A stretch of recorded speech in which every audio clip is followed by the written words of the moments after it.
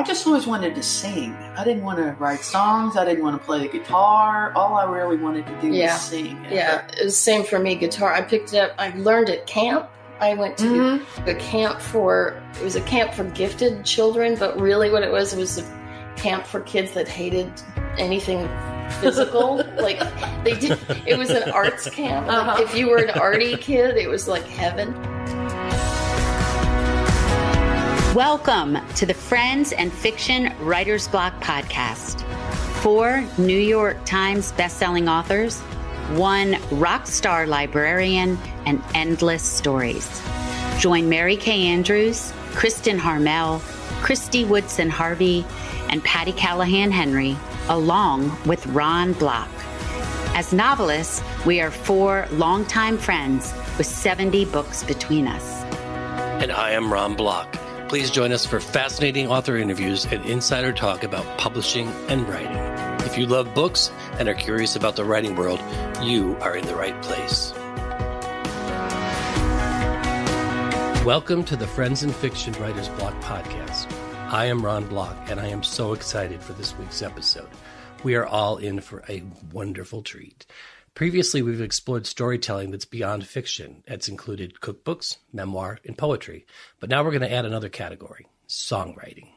Our guests today epitomize the very best in singer-songwriters, and it's a personal thrill and honor for me to introduce you to Gretchen Peters and Kim Richey.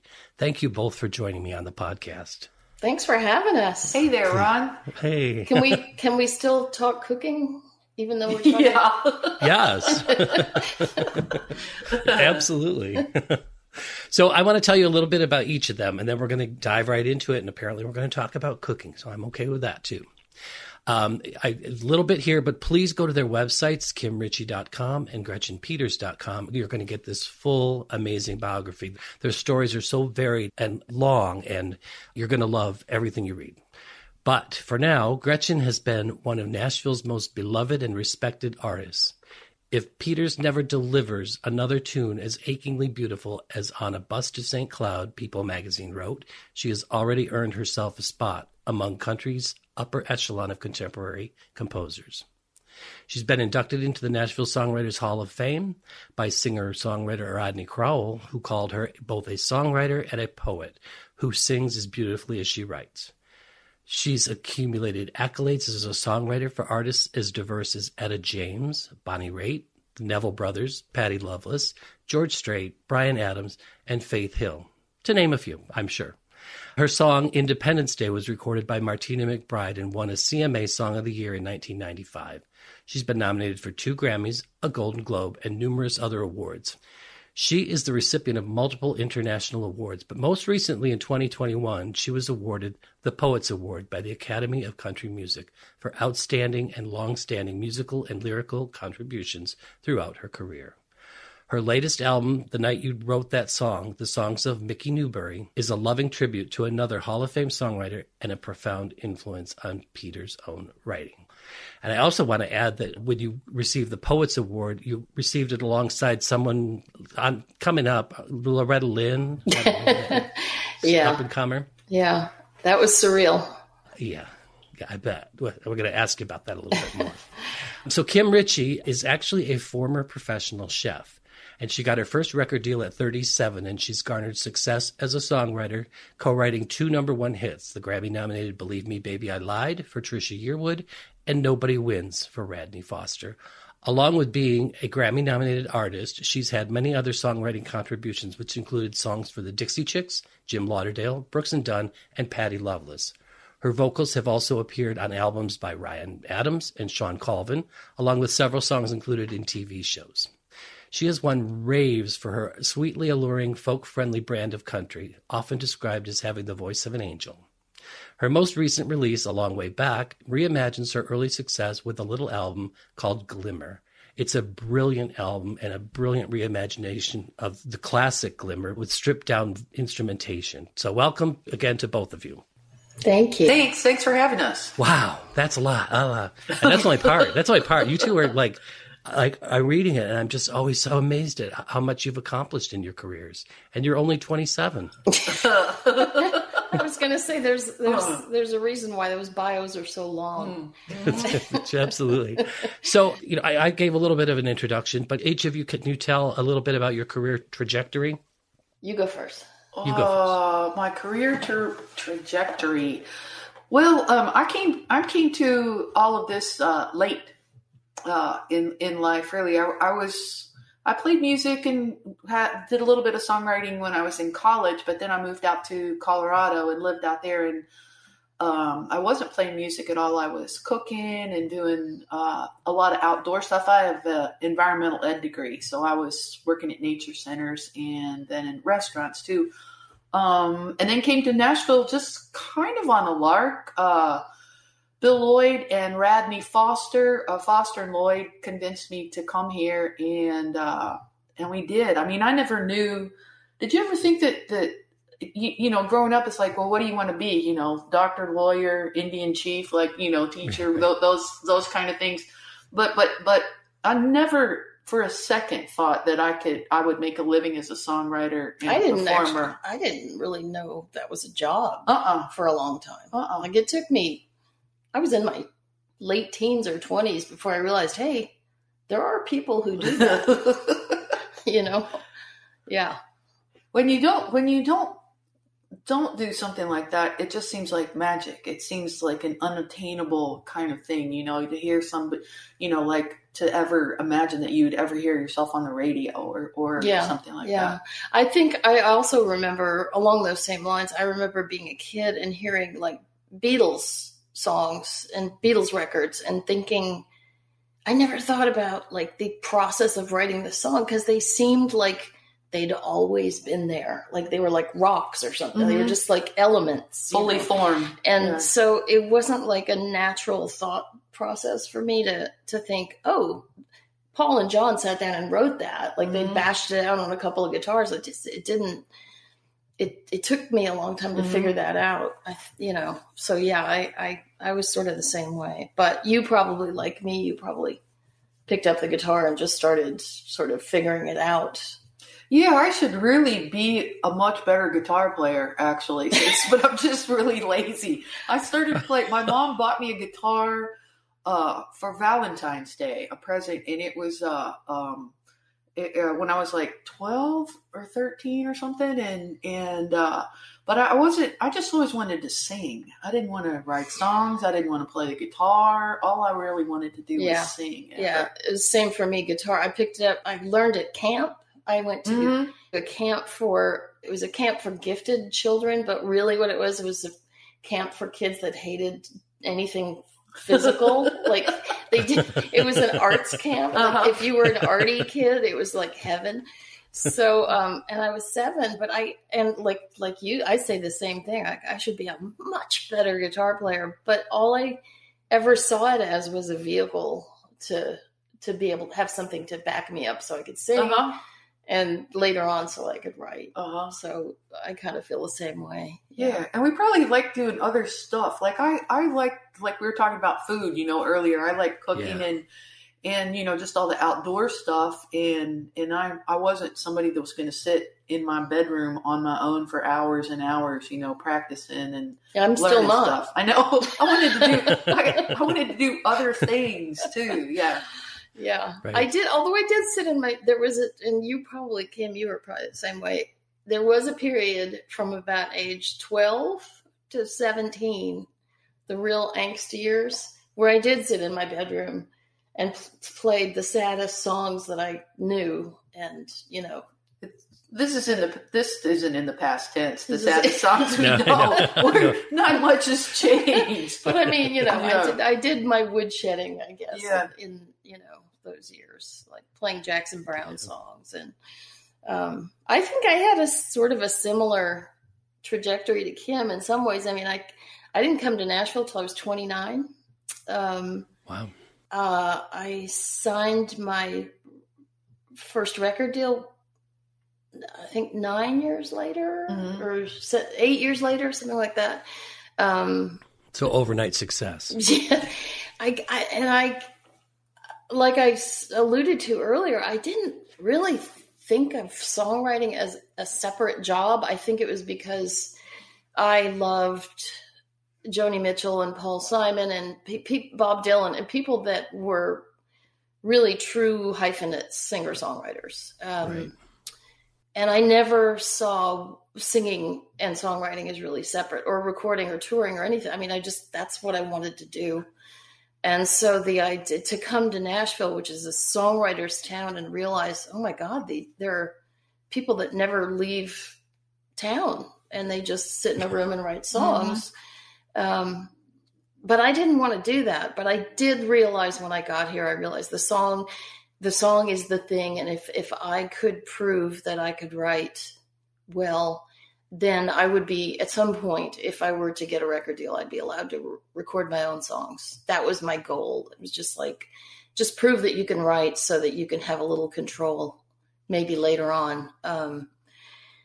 And that worked a lot better than I thought it would. I mean, honestly, every song of mine that got recorded at that point, between the time I got here and the time I made my first record, it was a surprise to me. I'm always flattered and surprised when somebody else wants to sing that song. Wow. It's huge. It's huge to have someone else record your song, because when you think of like all the songs that are out there that they have a choice of, and then they're only going to pick maybe 10 or 12 songs for an album. And as artists, we know, both of us know what it means to choose a song that you're going to sing, because it could possibly mean you're going to have to sing that thing every single night for the rest of your life. Yeah. So, it's not, you don't do that lightly. I mean, you have to really feel like you can inhabit a song, and you can continue to find things in it, if you sing it 10 years from now or 20 years from now. And, it has to be a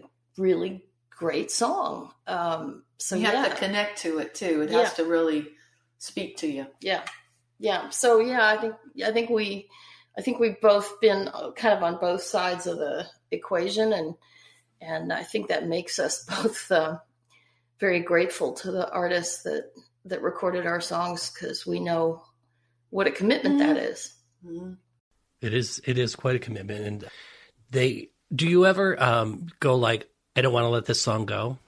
Do you ever it's so personal and close to you? There was only one song I felt that way, and it was early on, and it was because I knew I was going to be putting out a record that was on a country label, and I needed to have a song that was somebody thought was a hit, and it was The Secret of Life. And I held on to that song because I just felt I had a feeling about it, and the record company did, and they had such a strong feeling about it that they saved it for the fourth single. And by that time my record had just tanked. Oh. And so it never, it was like, it was too little too late at that point.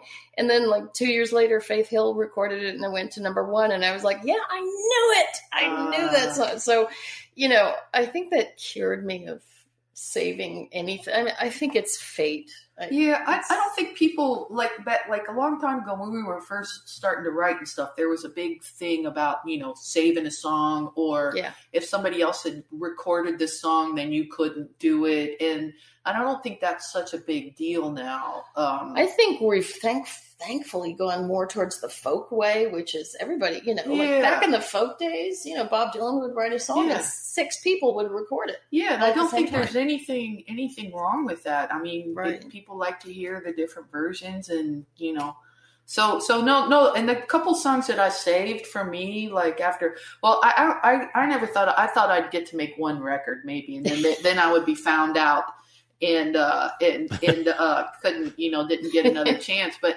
like, second, third records, I was saving songs because I would have had publishers calling up going, we want to pitch this song. And I said, no, I'm saving it. And of course I never cut either of those songs that they were wanting, and I could have let them go. But now it just doesn't, like, the more people that record a song, I think the more interesting it is, really, right? I do too. I think it's kind of folly. Our job is to create the music. It's not to decide where it goes, really.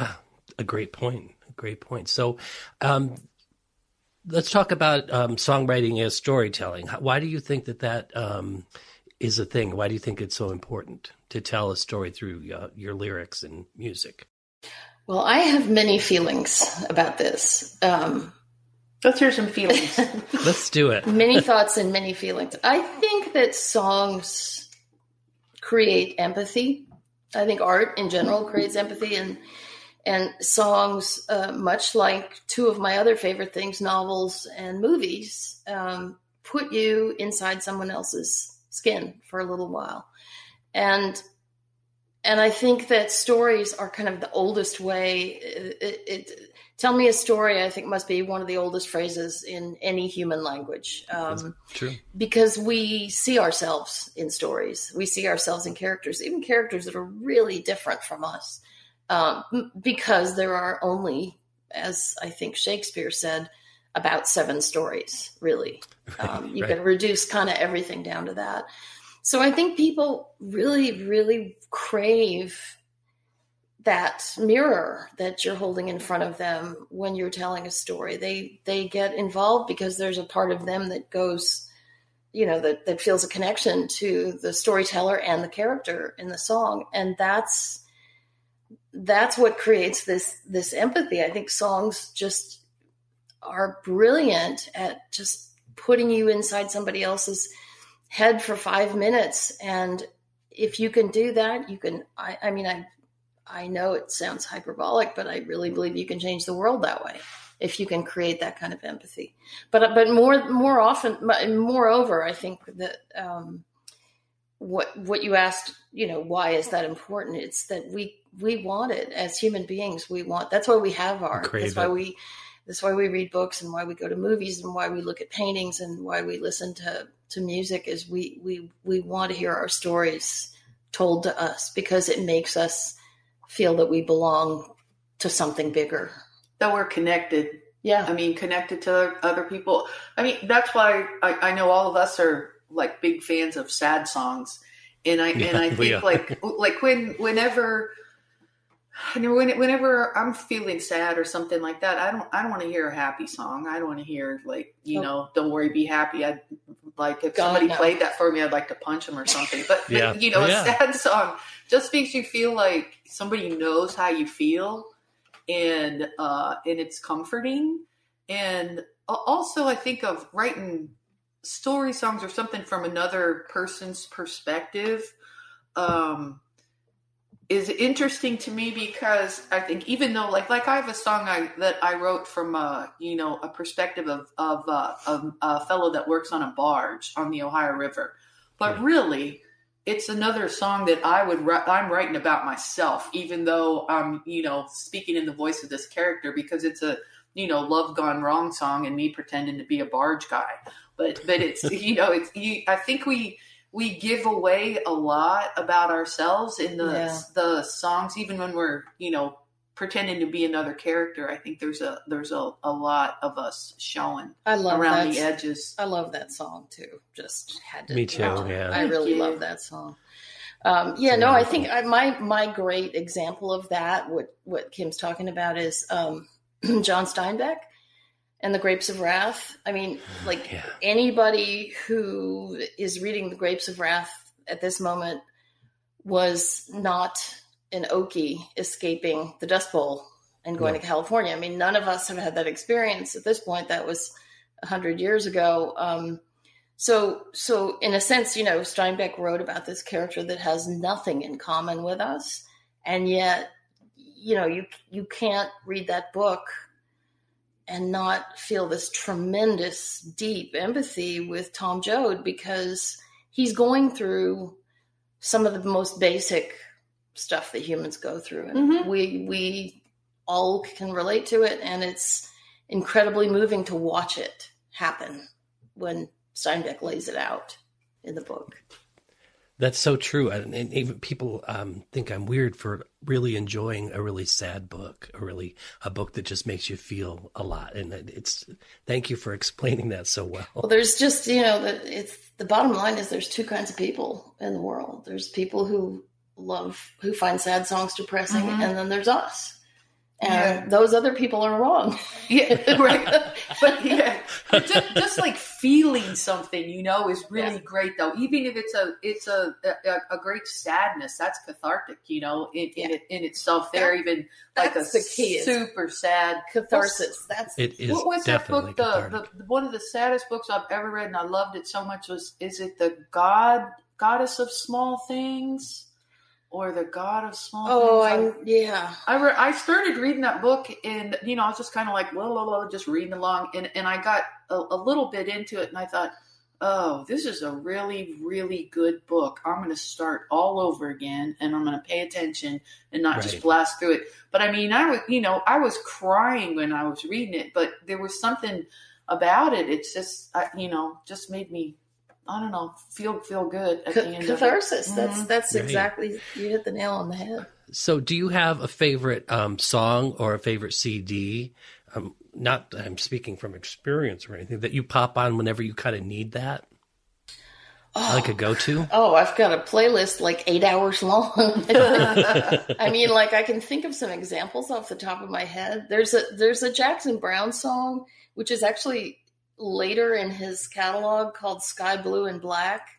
There's something about, it's not just the lyrics, but there's something about the music that just cracks me open every time. It just busts me wide open. I can pretty much listen to anything Jimmy LaFave sings and cry because of his voice.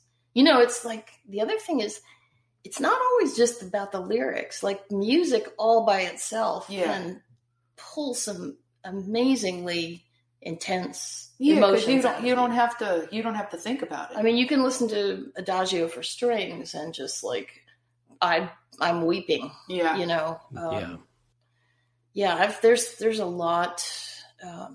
I collect those. Even like certain songs. I've collected about, 20 or 30 versions of Moon River. For some reason, that's my favorite song. Is it really? Yeah, that's my favorite song of all time. Is For Moon some River. reason, perfect. Moon River just destroys me. It just destroys me. The melody and the lyrics, all of it. It's just it just has this beautiful melancholy thing to it, doesn't it? Yes, it does. Yeah. Wait, to put something on? I remember I went and saw a movie. I think it was called In the Name of the Father, and it was based on a true story, and it made me so sad and feel so bad, like there just wasn't anything good in the world. And I remember coming home and I couldn't think of anything to do to make myself feel better. Like, I didn't want to I didn't want to talk to anybody. There wasn't anybody I could think of. And I just felt just bad. And then I put on Crowded House. Oh God! And just the beauty of the melody, their melodies and stuff. It's like, okay, I feel better. Yeah, I feel better now. Yeah. Wow. Yeah. For me, it's Wichita Lineman. Oh, that's a great song. God, yes. Yeah. Yeah. Yep. Sometimes my husband Barry will be the piano is we have a long kind of shotgun house, and the piano's in the front room, and I will hear him playing the piano, and he'll. Usually it's Bach, which is just like math to me. But then he'll bust out into something like Wichita Lineman or, one of those classic songs. Or lately he's been playing God Only Knows by the Beach Boys. Yep. And I will literally be in the other end of the house hearing that piano come back to me, and I'll just like start crying because the melody is just that beautiful. Yeah. Yep. And the storytelling is just amazing. Yeah. So we've talked about the end product. Let's go back a little bit and talk about putting the songs together. How do you, I know that for writers who write books, they have their own process and they're all very different. What's your process for putting a song together? Like, where do the ideas come from? Well, I mean, I'll start. Ideas come from all over the place. I mean, you can get ideas, singer-songwriters from our own lives. There's a lot of that, here's another song about me. And then they're in relationships or, I like to sit in coffee shops and that's one thing I really missed this past, year and a bit. People watching. Yeah. And just listening to people, but books, movies, I mean, you're just, as a songwriter, I think you're just always on the lookout for ideas for a song. Like I got an idea for a song from Hill Street Blues from something that Sipowicz had said. My favorite character. I know. How about that? But just all over the place. One of my favorite songwriter stories is Mike Reed was talking about when they wrote "I Can't Make You Love Me," which is one of the most beautiful. I never get tired of hearing that song. We talk about a heart-opening song, yeah. It's so beautiful. But the way they got the idea for that song was there was an article in the newspaper. I can't remember Shamblin. That's who he wrote that with. Yeah. So they were together to write, and there was an article in the newspaper about this guy who had been brought to court because there was a restraining order put on him to leave his, I don't know if it was his ex-wife or girlfriend, ex-girlfriend or whatever, to leave her alone. And he wouldn't leave her alone. He kept going to her house and, calling her and everything until finally she did a restraining order. And now he still didn't do it. And so he's up talking to the judge, and the judge says, you have to leave this woman alone. She doesn't want you, and you have a restraining order, on you. And he said, well, I guess you're right, Judge. I can't make her love me. And they started out writing that song like some kind of joke song. It was Mike told me it was started out as "I can't make you love me." It was a bluegrass thing, like a goofy song, and it turned into that's one of my most favorite songs. Yeah, too.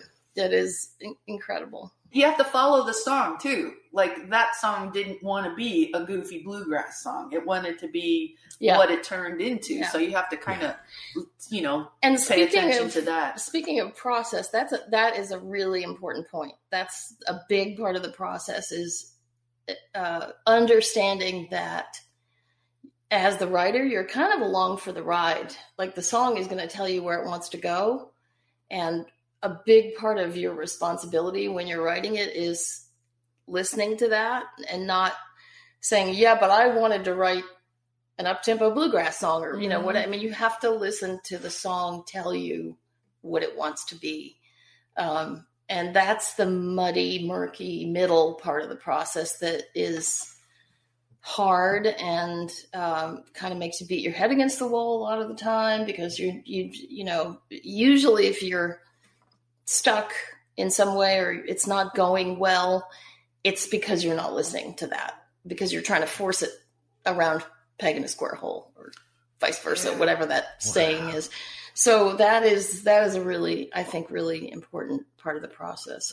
For me, the ideas usually are verbal. They're some kind of lyric. They're a title or a line or even a word or even a concept, like a thought. Like I remember I wrote a song a couple albums ago called "The Boy from Rye," and actually when I had the idea for that song, there was no lyric or music or anything. The idea was I really want to write about how I felt when I was 13 years old, and trying to figure out what was expected of me as a soon-to-be woman, a girl at puberty, and all the stuff she goes through internally, and that kind of weird transition that most of us made in our heads, unfortunately, from being the subject of our own lives to being an object. And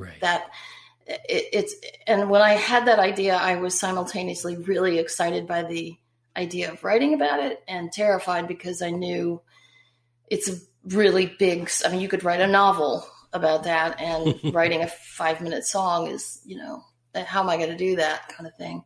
But for me, they're usually, I'm not the person who gets melodies swimming around in my head and go, oh, that's kind of cool. I'll put some words to it. I'm the melody swimmer. Yeah, I know. Yeah, that's. I know. But then it shows too. but then like music always kind of does, comes first for me. Except for maybe I'll get a couple ideas for lyric, but it's usually musically inspired. But that's kind of hard too, because then it is hard for me because every time I sit down and think, oh, I'd like to write a song now instead of just like putting another melody on my phone. I always think every time I sit down, it's like, I'm never going to write another song. It's too hard. I think no matter how you are, that's every writer feels that way. I know I feel that way. Yes, like I don't. What do I have to say? I think the older I get too, it's like, well, what do I want to say now? You know, I think that I haven't said already. I agree with that, and I think part of that is because the longer you do this, and presumably you're always trying to get better and better at it. The target gets higher and higher and farther away. The target that you're trying to hit, you're really, I'm trying to write songs that are better than the last ones that I wrote. And that gets harder and harder. Yeah. And you don't let yourself off the hook so easily by just allowing throwaway lines or kind of half-assing it. You just I'm done with that. I don't want to do that. I would rather not write anything than to half-ass it. I have my doubts about you ever having a half-ass line in any of your songs. I'm not buying that. Check her junk drawer. There might be something there. You give me a yellow highlighting pen and I'll show you. So basically you get these things in your head and 5 minutes later you've got the finished product. Right? Yeah, that's pretty much how it works. Yeah. If it takes that long even, really. I'm amazed at how similar what you're saying is to authors that I speak with also, because a lot of the process is the same, that the ideas dog you and you always think that the next book has to be better than the one before, and you're always reaching for higher and more. So do you sit down and kind of like work this through, or do you kind of or do you do it different ways? Like how do you get it from your brain to the paper? I am a very...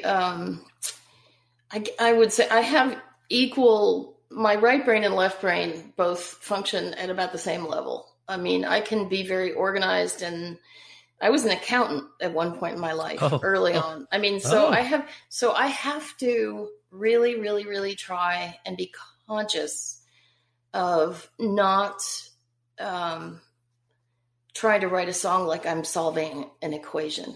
Like I have to shut that linear logical part down and let the subconscious do the work, because that's where the real gold comes from. The really, like when I teach writing, I tell my students this. I think this is more illustrative of the power of the subconscious than anything. Every line that I can think of that I've written that I'm really, really proud of, that I think that was perfect, I have no memory of writing it. Wow. I have many memories of pounding out the rest of the song, with getting the hammer and the nails out and trying to make everything fit and, make it be a sturdy little song. But the really, what you would call inspired lines or whatever, I never remember where I was or what I was doing when I wrote them. And I think the reason for that is they come from a much deeper place. They come from the subconscious. So for me, the trick is getting that editor in my head that, she's a mean girl, getting her out of the room and letting myself just play. Yeah. That's the hard thing when you're writing is not to edit yourself, that's supposed to come later.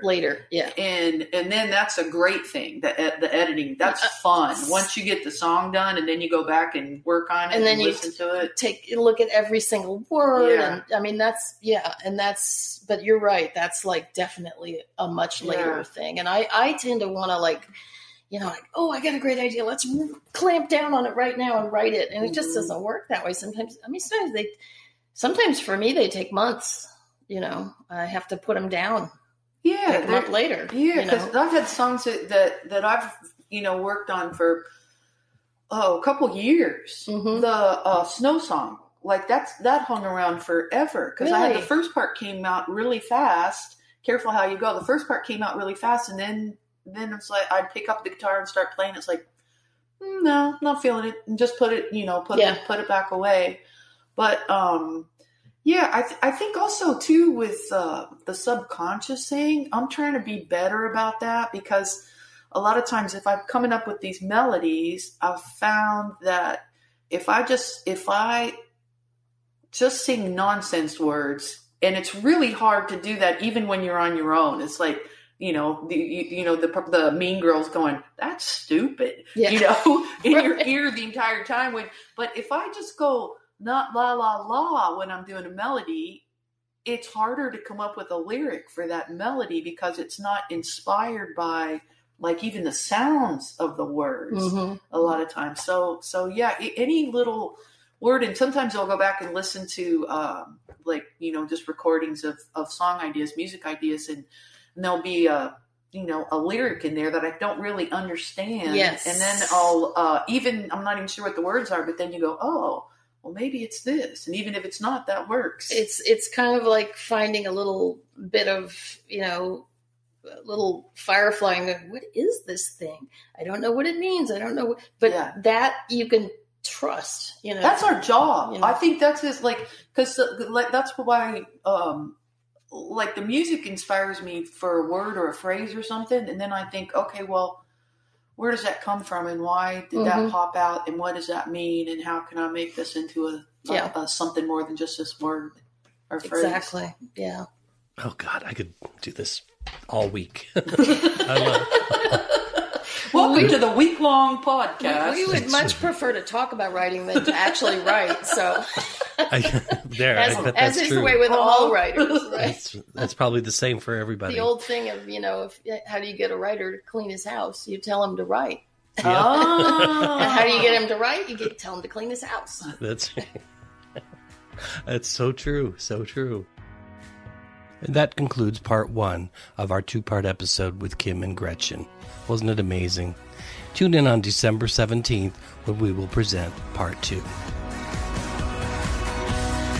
Thank you for tuning in to the Friends in Fiction Writer's Block podcast. Please be sure to subscribe, rate, and review on your favorite podcast platform. Tune in every Friday for another episode. And you can also join us every week on Facebook or YouTube, where our live Friends and Fiction show airs at 7 p.m. Eastern Standard Time. We are so glad you're here. Produced by Audavita Studios. Connect your voice to the world.